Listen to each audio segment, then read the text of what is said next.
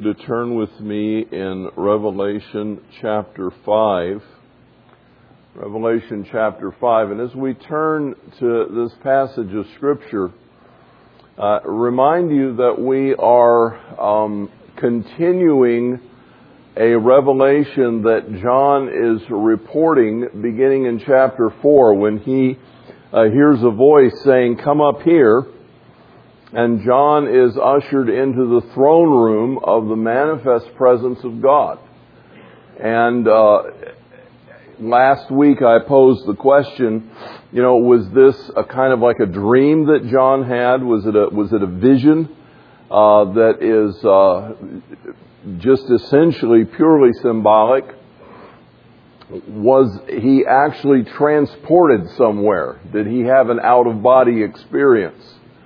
Or was this a pulling back of the curtain that he could see beyond this material world into the supernatural world that surrounds us? And this is my personal opinion, because we cannot say with absolute certainty. Some may be better than others. But anyway, my feeling is that John had the curtain pulled back, and that the supernatural world was unveiled for him. And he could see God in the Spirit, in the heavenlies, where we have been made to dwell with Jesus Christ as well. We recognize that God is omnipresent. That means that He exists everywhere all at the same time. He doesn't have to go from here to Miami to Los Angeles to Munich to Jerusalem. He's everywhere at once. And any believer that has their eyes open to see the glorified King of Kings upon the throne can see God wherever they are. And so I think what occurs is John has the curtain drawn back. And he sees into the heavenly realm, and he recognizes that God's manifest presence in that realm is one of glory and majesty as He sits upon the throne of the universe, and all creation is under His authority and under His power. And, that's the thing that John really wants the churches to get. That's the message of Christ to the churches. I am on the throne. They were suffering under Roman emperors who were tormenting them. And they were being arrested for their faith. And in some cases, in the locations in which they lived, they were being persecuted. Their Jewish brothers and sisters formally were persecuting them. And the Romans were persecuting them, and they were suffering for their faith. And in the midst of all of that and loss, and perhaps a loved one had been put to death, perhaps a business had collapsed because it was being boycotted because they were Christians. Perhaps other things had occurred. Perhaps they saw their children reject their faith because it was too costly, and they had gone a different course and direction, and there was estrangement within the family. You can imagine all of these kinds of things. And in the midst of this turmoil, one wonders, God, where are you? Where are you?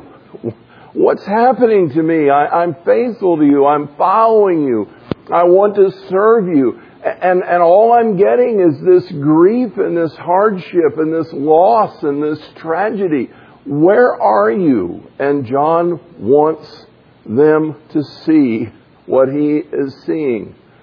As Jesus brings the message to him for the churches, the dominant message of Revelation, and we'll see this again and again and again, God is on the throne.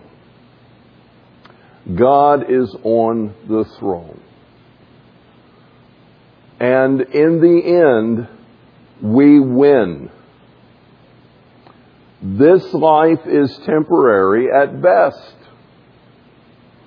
Rowena and I were talking about it just the other evening. I don't know if probably wasn't last night because I fell asleep way too early, but it may have been the night before. We were talking about loved ones who have gone on before us, and we were talking about history's greats. I had mentioned William Gurnall, who had written a book, The Christian in Full Armor, and that book has been updated from the English of his day in the 1700s to contemporary English. And I was talking about that, and it was like, who remembers, who even knows William Gurnall? Just a few hundred years ago, he's passed off the scene. People die and they become forgotten after even our closest loved ones. After some years, unless we look at a photograph, at times it's hard to recollect the image. And after 3 or 4 generations have passed, no one knows who we are. I never met my great-grandparents. I did meet one of them. But beyond that, the great-great-grandparents I never met, never saw, never knew. I wouldn't know them if I stumbled over them. If they appeared today and I ran into them literally, I wouldn't know who they were. They have gone beyond. And when you think of that, life is a fleeting vapor.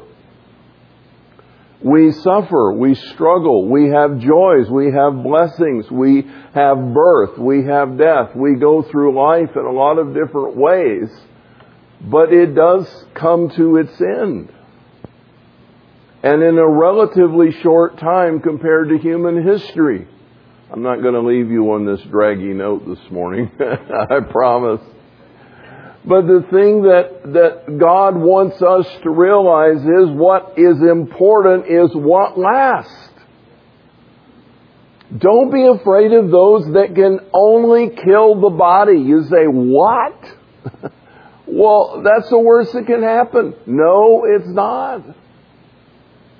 Rather fear the one who is able to cast both body and soul into hell. That's the one to be concerned about, and that, of course, is God. And Jesus' message is, this life is temporary. James says it's a fleeting vapor. And the Lord Jesus is communicating to His church and to us, I am on the throne. I am in charge. I hold you in the palm of my hand. Nothing can separate you from my love. I will never leave you. I will see you safely through every eventuality and occurrence, and I will bring you safely to my heavenly kingdom, and there you will abide with me forever in my presence. Nothing can hurt you for very long. I am on the throne. And that's the message of chapters 4 and 5. John wants us to see that.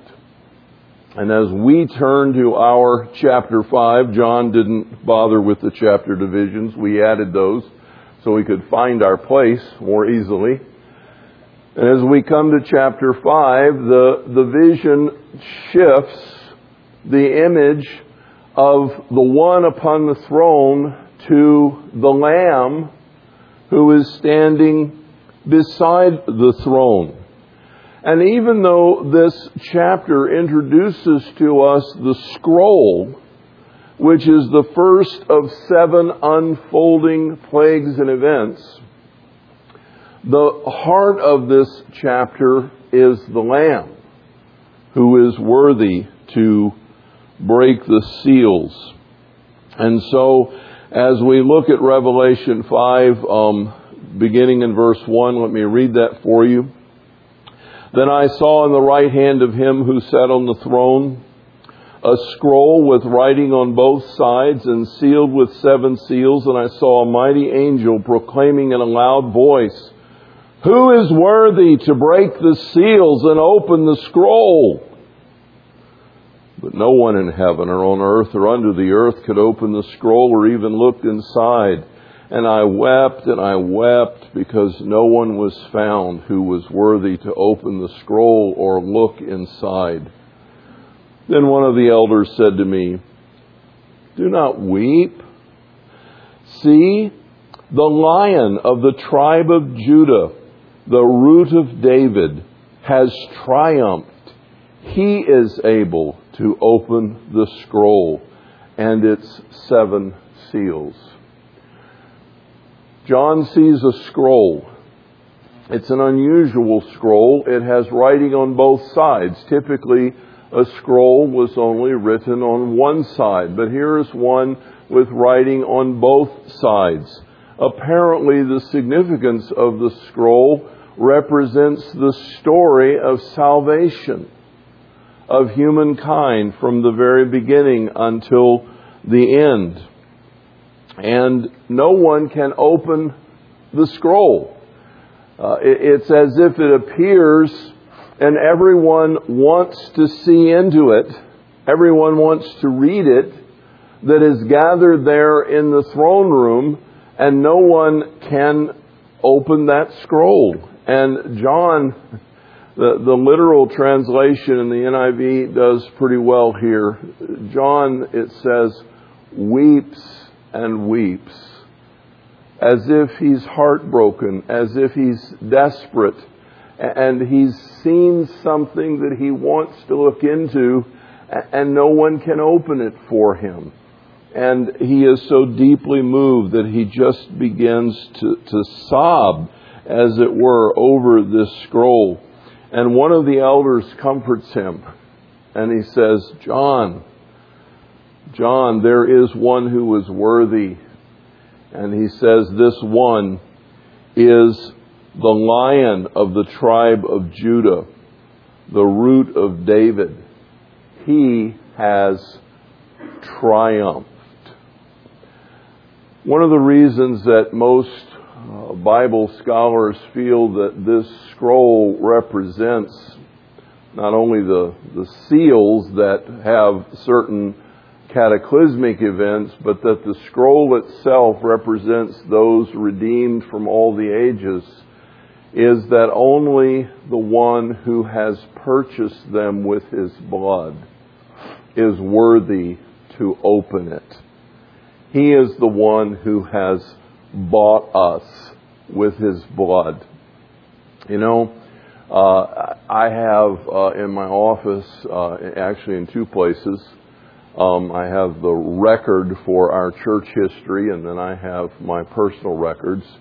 And every time I perform a wedding ceremony, I make a copy of the marriage license and the marriage certificate, and I put that in my folder, and then a copy goes in the history of the church, so that at any time, you know, we can look and find those copies and representations of the marriage license.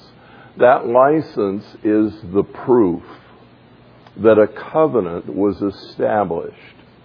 It goes on record in the county office, and it becomes the document that proves beyond question that a couple have merged their lives and belong to each other in a covenant relationship.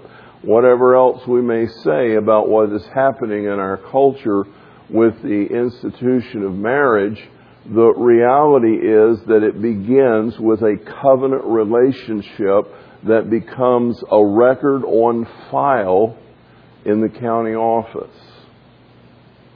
And this scroll, in some ways, apparently represents the covenant relationship that God has established with His people through our Lord Jesus Christ.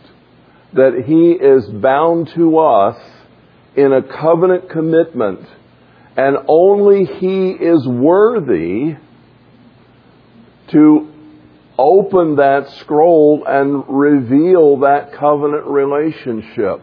He is the only one who has taken it upon Himself to purchase with His own blood His bride,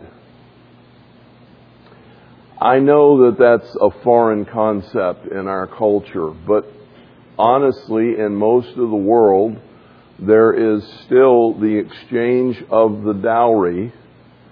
And in many respects, although the practical application of the bridegroom paying a dowry to the bride's parents, the essence of that is, I am compensating you, as it were, for her life. You gave birth, you raised her, you cared for her, and now I am going to compensate you in some way and take her to be mine. And she will be my bride. And we could argue a long time about all of that, and I'm just not going to go there. But this is the background of the culture biblically. And in essence, what this scroll represents, that the Lion of the tribe of Judah has purchased with his own blood, is that the world no longer has a claim upon his bride. There is no sin that has not been covered and paid for that prevents her from a full and free relationship with him. There is nothing that can interrupt or interfere, and no charge that can be brought that will separate the bridegroom of Jesus, the bridegroom Jesus, from his bride, the church. He is the one who has redeemed her and purchased her with his blood. And he is the only one who is worthy to unveil the scroll. Who is this Lion of the tribe of Judah? In Revelation 5:6, John says, "Then I saw a lamb, looking as if it had been slain, standing at the center of the throne, encircled by the 4 living creatures and the elders. The Lamb, which had 7 horns and 7 eyes, which are the 7-fold Spirit of God sent out into all the earth." I want you to think about the wording of this passage for just a moment. There are those who would deny the deity of Jesus Christ.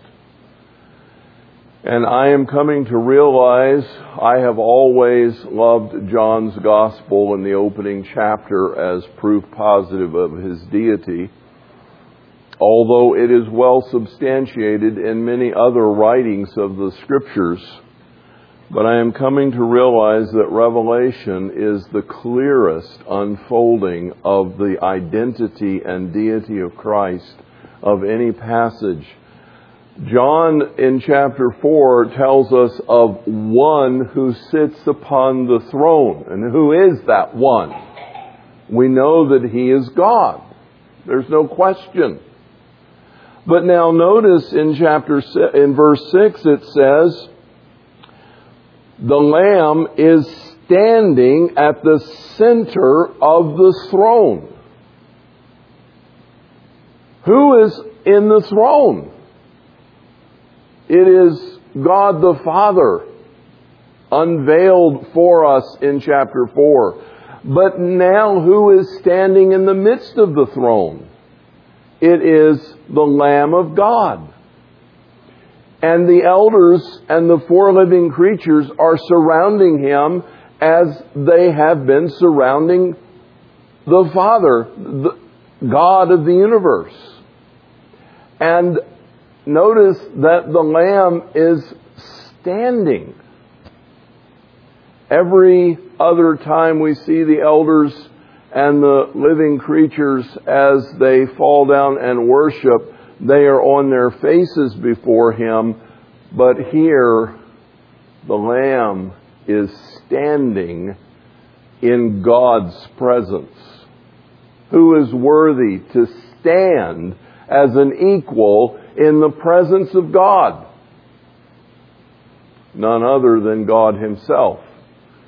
And Jesus, John says in his Gospel, was face to face, nose to nose, toe to toe with the Father, because He is in every respect equal to Him. I also want to call your attention to the fact that the elder comforted John by saying, "John, don't weep.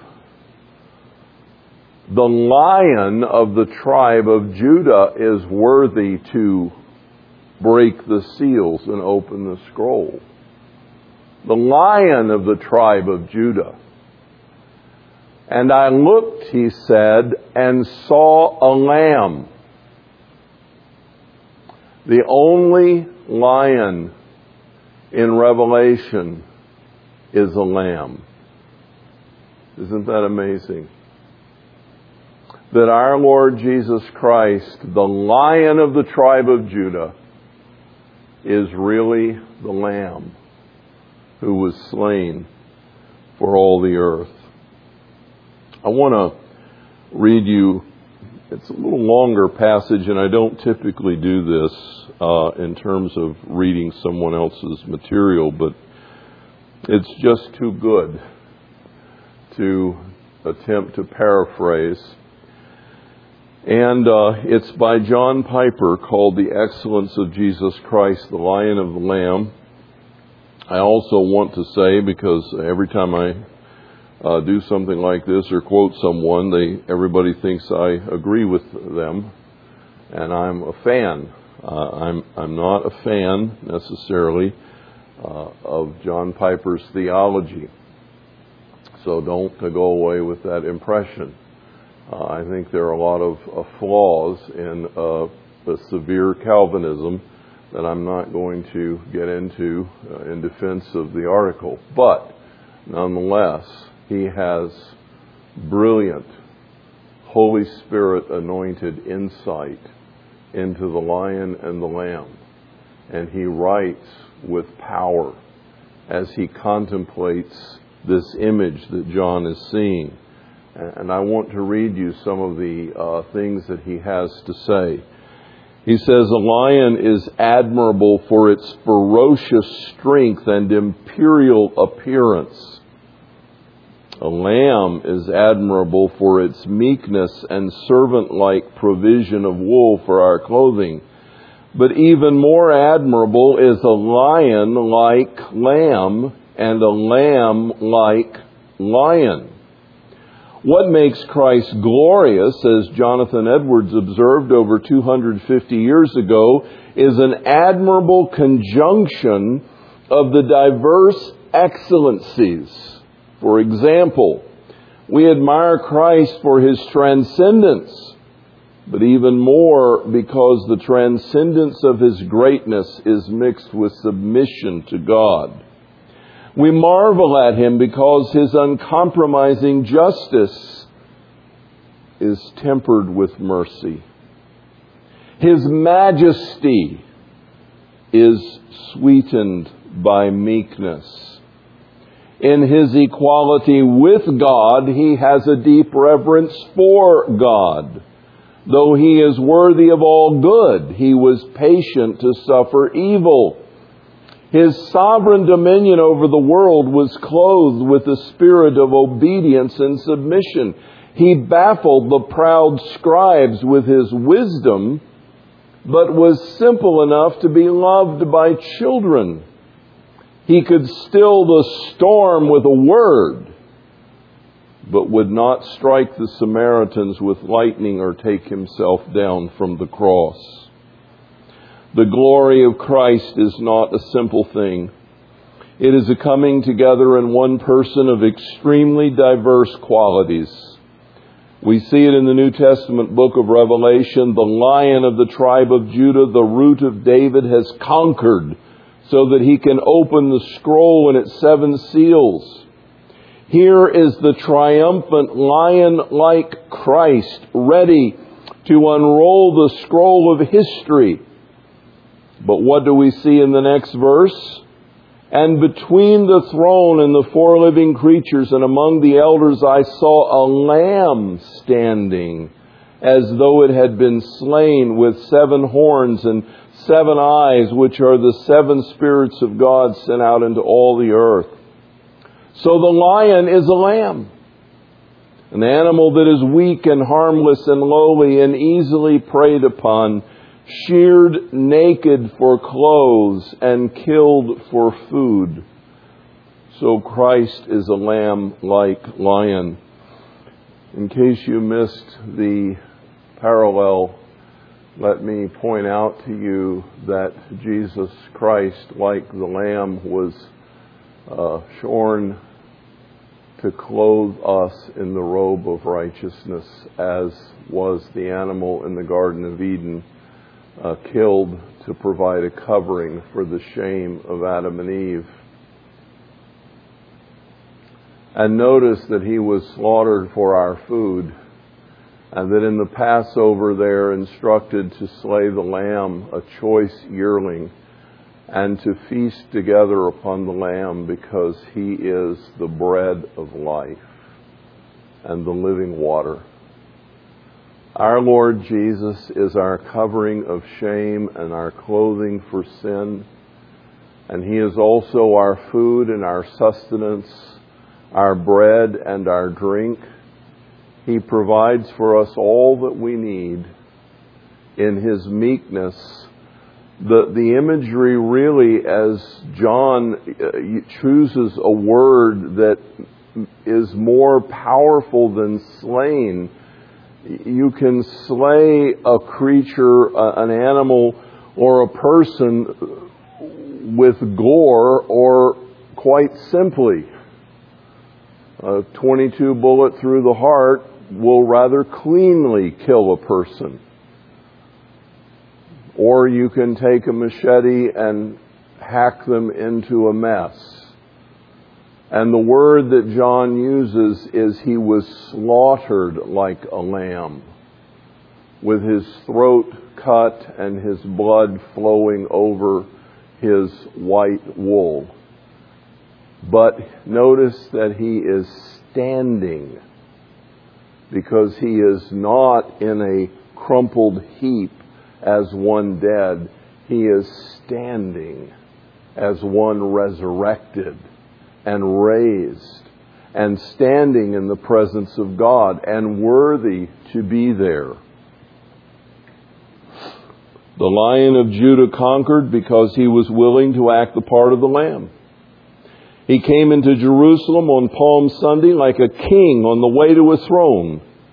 And he went out of Jerusalem on Good Friday like a lamb on the way to slaughter. He drove out the robbers from the temple like a lion devouring its prey. And then at the end of the week, he gave his majestic neck to the knife. And they slaughtered the Lion of Judah like a sacrificial lamb. But what sort of lamb?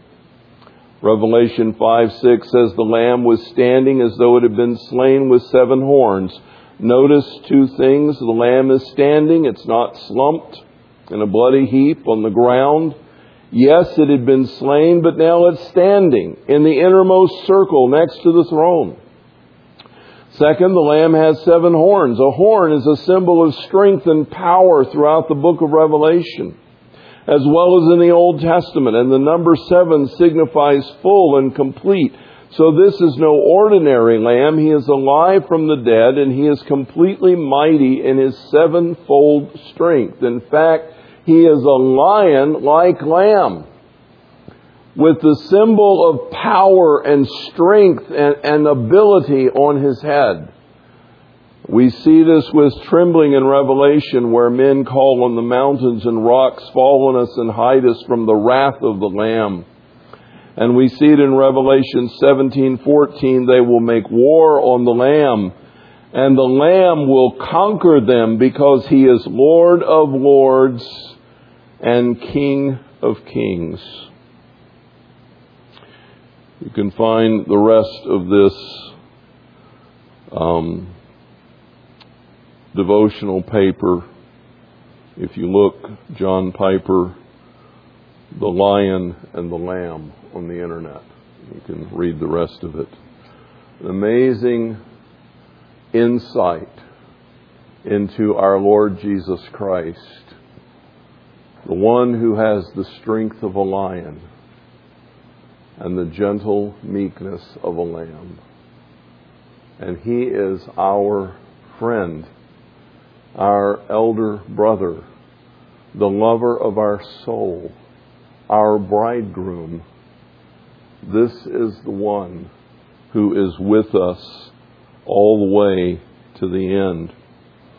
And in Revelation 5:7-10, as the Lamb takes the scroll from the one on the throne, the four creatures and elders fall down and worship. Notice that He is receiving that worship. And the elders hold the prayers of the saints through the ages in golden bowls. They come with bowls full of incense, which represent the prayers of the saints. I want to remind you this morning that God always hears you. He always hears you. And He stores up as treasure your request, whether they have already been answered or they are yet to be answered. Notice that our God never forgets our prayers. And the elders hold them in bowls of incense that ever rise to the nostrils of God as a reminding, wafting perfume of the things that we have asked and desired and need. God is always attentive to us forever. He will never forget. When you feel that God hasn't heard you, when you feel that you have prayed and you're still waiting for the answer, when you feel that you're in the darkest of night and you have cried for the light and the light has not yet come, remember that God has stored all of your heart's longings up, and He has not forgotten. And He is the one who makes all things new. We have a future, and in that future all things will find their resolution in God Himself. I just find it very comforting. It's almost like a parenthetical side note, but I find it comforting that the elders are holding in bowls of incense all the prayers that I have requested. And they are continually wafting in the presence of God. The worthiness of the Lamb to open the scroll was because of His redemptive mission and salvation. He has redeemed a remnant of people from every tribe and language and nation. You know, I've said this many times before, but I repeat it again this morning. It is just not possible for someone who loves God to be a racist or prejudiced in any way. It is just not possible. We have been made from one blood, all the peoples of the earth. You can go back to Noah and his family, and then you can go beyond to Adam. But all of us derive our heritage from Adam and Eve and from Noah and his family. All of us have our beginnings in these two families. We all belong as part of one another. And I don't care who they are or where we find them. As I watch the news reports and see the scenes of tragedy and weather catastrophes in Indonesia or Sri Lanka, or I see the bomb blast and the death of family members and children in the Middle East, or I see the people on the streets of Paris and in Europe weeping over the loss of their family. I see people in South America and Central America as they mourn the loss and death of those who have been under the curse of all kinds of dictatorships and persecution and the drug lords. Friends, people love their families the same. They love their children. They weep over their loss. They grieve. They are happy in their weddings. I watched an Indian wedding when I was at Council last in California. I was able to look out the second floor window of my hotel room and see a traditional Indian wedding. And the bridegroom was riding a white stallion and all of the regalia of the finest of clothing. And the bride and her bridesmaids were dressed in just beautiful saris, ornamented with gold. And the glory and pageantry and beauty of that.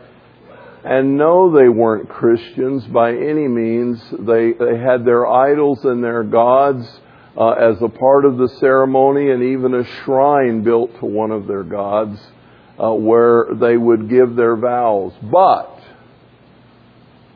they celebrated the wedding, and they danced on the sidewalk, and they danced around the bridegroom, and then the wedding progressed as they danced together, and they celebrated the joy of that union and the beginning of a new family. Friends, people have the same heart the world over.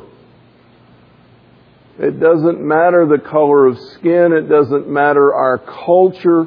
It doesn't matter what we value or despise as a culture. The reality of the fact is people are just people. And they all matter to God. Every person matters to God. And if they're not already a brother or sister, our heart's cry is that they will become one. Because God loves them. And Jesus shed His blood to redeem them. And there is no room in the family of God. There's no room for any kind of racism or prejudice to exist. We are one. And God is waiting for that moment before Jesus returns. He tells us this in Matthew 24 and 25, that as the message of the gospel goes out into all the world, there will come that time when every tribe and tongue and nation, people from every tribe and tongue and nation will give their heart and life to Christ. And when that last person makes that decision, I believe the trumpet will sound and Jesus will come for His bride, because now she is complete. And He's waiting for that moment, as a bridegroom waits for the day of his wedding. With holy anticipation, he is longing for that last person. And it doesn't matter if they're a black African, as black as black soot. It doesn't matter if they're Asian. It doesn't matter if they're European. It doesn't matter if they're Latino or Hispanic. It doesn't matter if they're Anglo. It doesn't matter. When the last person says yes to Jesus Christ, the family will be complete. And Jesus will come for His bride. We need to check our hearts and spirit before Almighty God and make certain that there is in us not one shred of pride or arrogance or prejudice over any other people group. Because we are all of one blood, and we have one heart, and we are one people. I used to find it fascinating in my conversations with Pastor Ector that as we would talk about colloquial sayings, what I mean, like a stitch in time saves 9, those kinds of things. There are Spanish equivalents in Mexico of just about every saying we have. There's a way to say it in Spanish. It comes at it totally different, but it ultimately derives to the same meaning exactly. People everywhere in the world have a way of saying things that betray the fact that we are really one family. We have the same body of wisdom. We've made the same observations. We are one people. Oh, that our eyes could be open.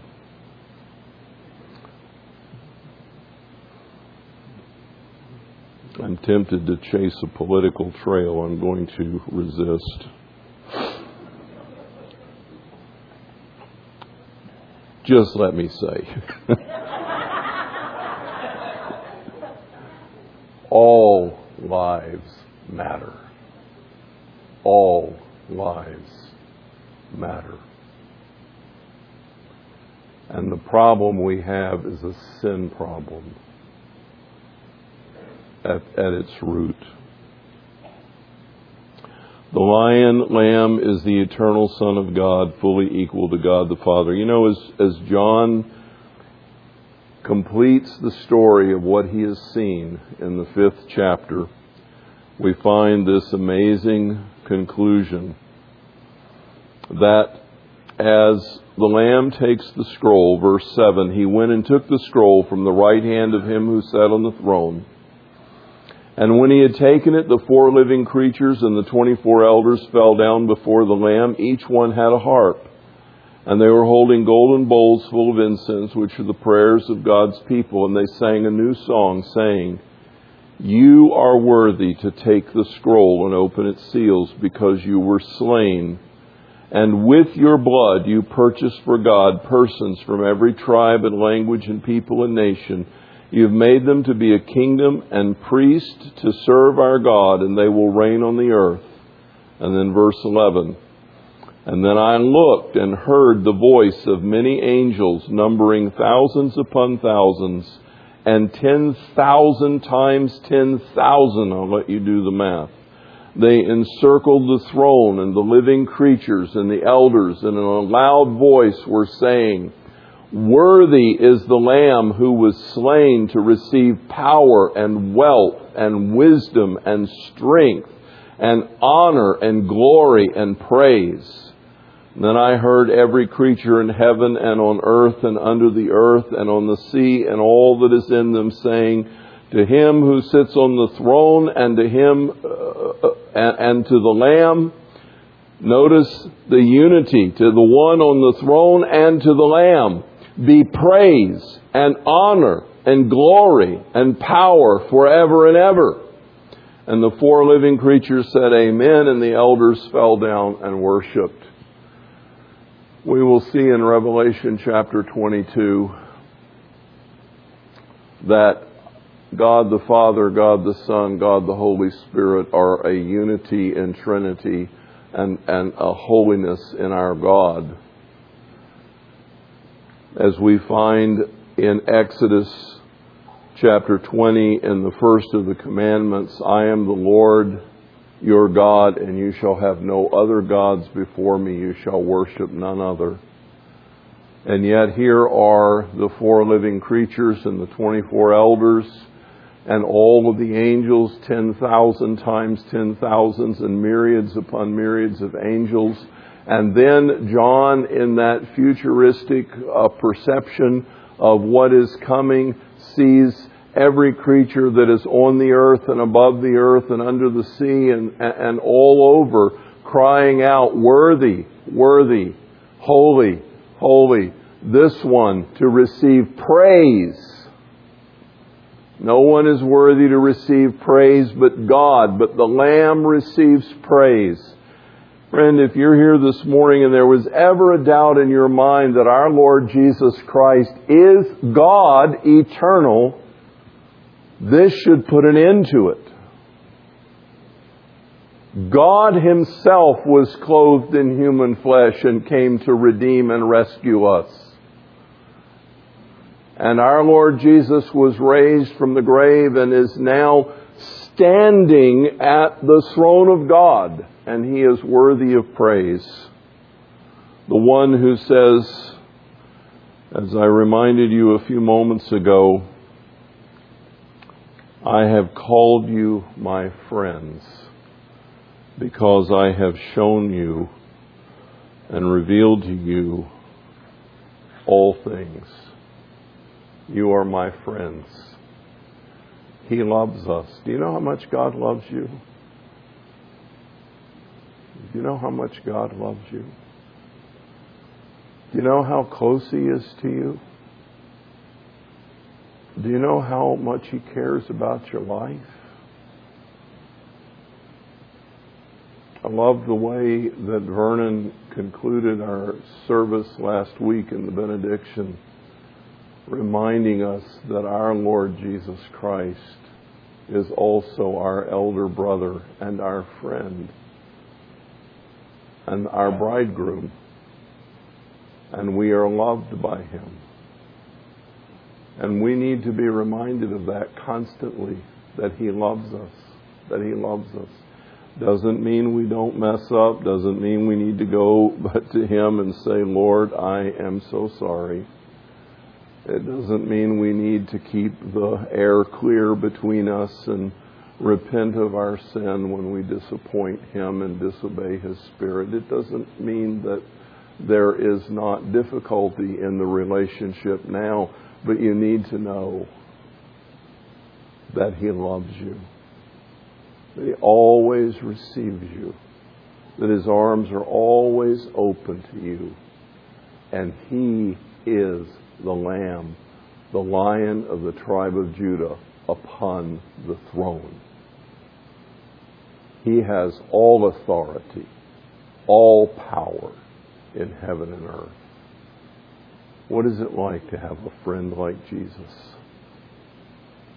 It is amazing. Lord Jesus, we love you this morning for giving your life as you did for us. You are the lion-like lamb. You are the lamb-like lion. You have redeemed us with your blood,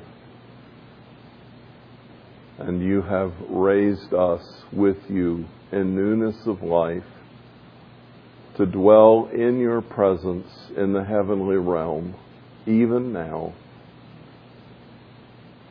Lord, evermore may this vision of the throne stay fresh in our minds, that no matter how dark the night, how long the trial, how painful the suffering, how difficult the path, you will never leave our side, and you will bring us safely to your heavenly kingdom.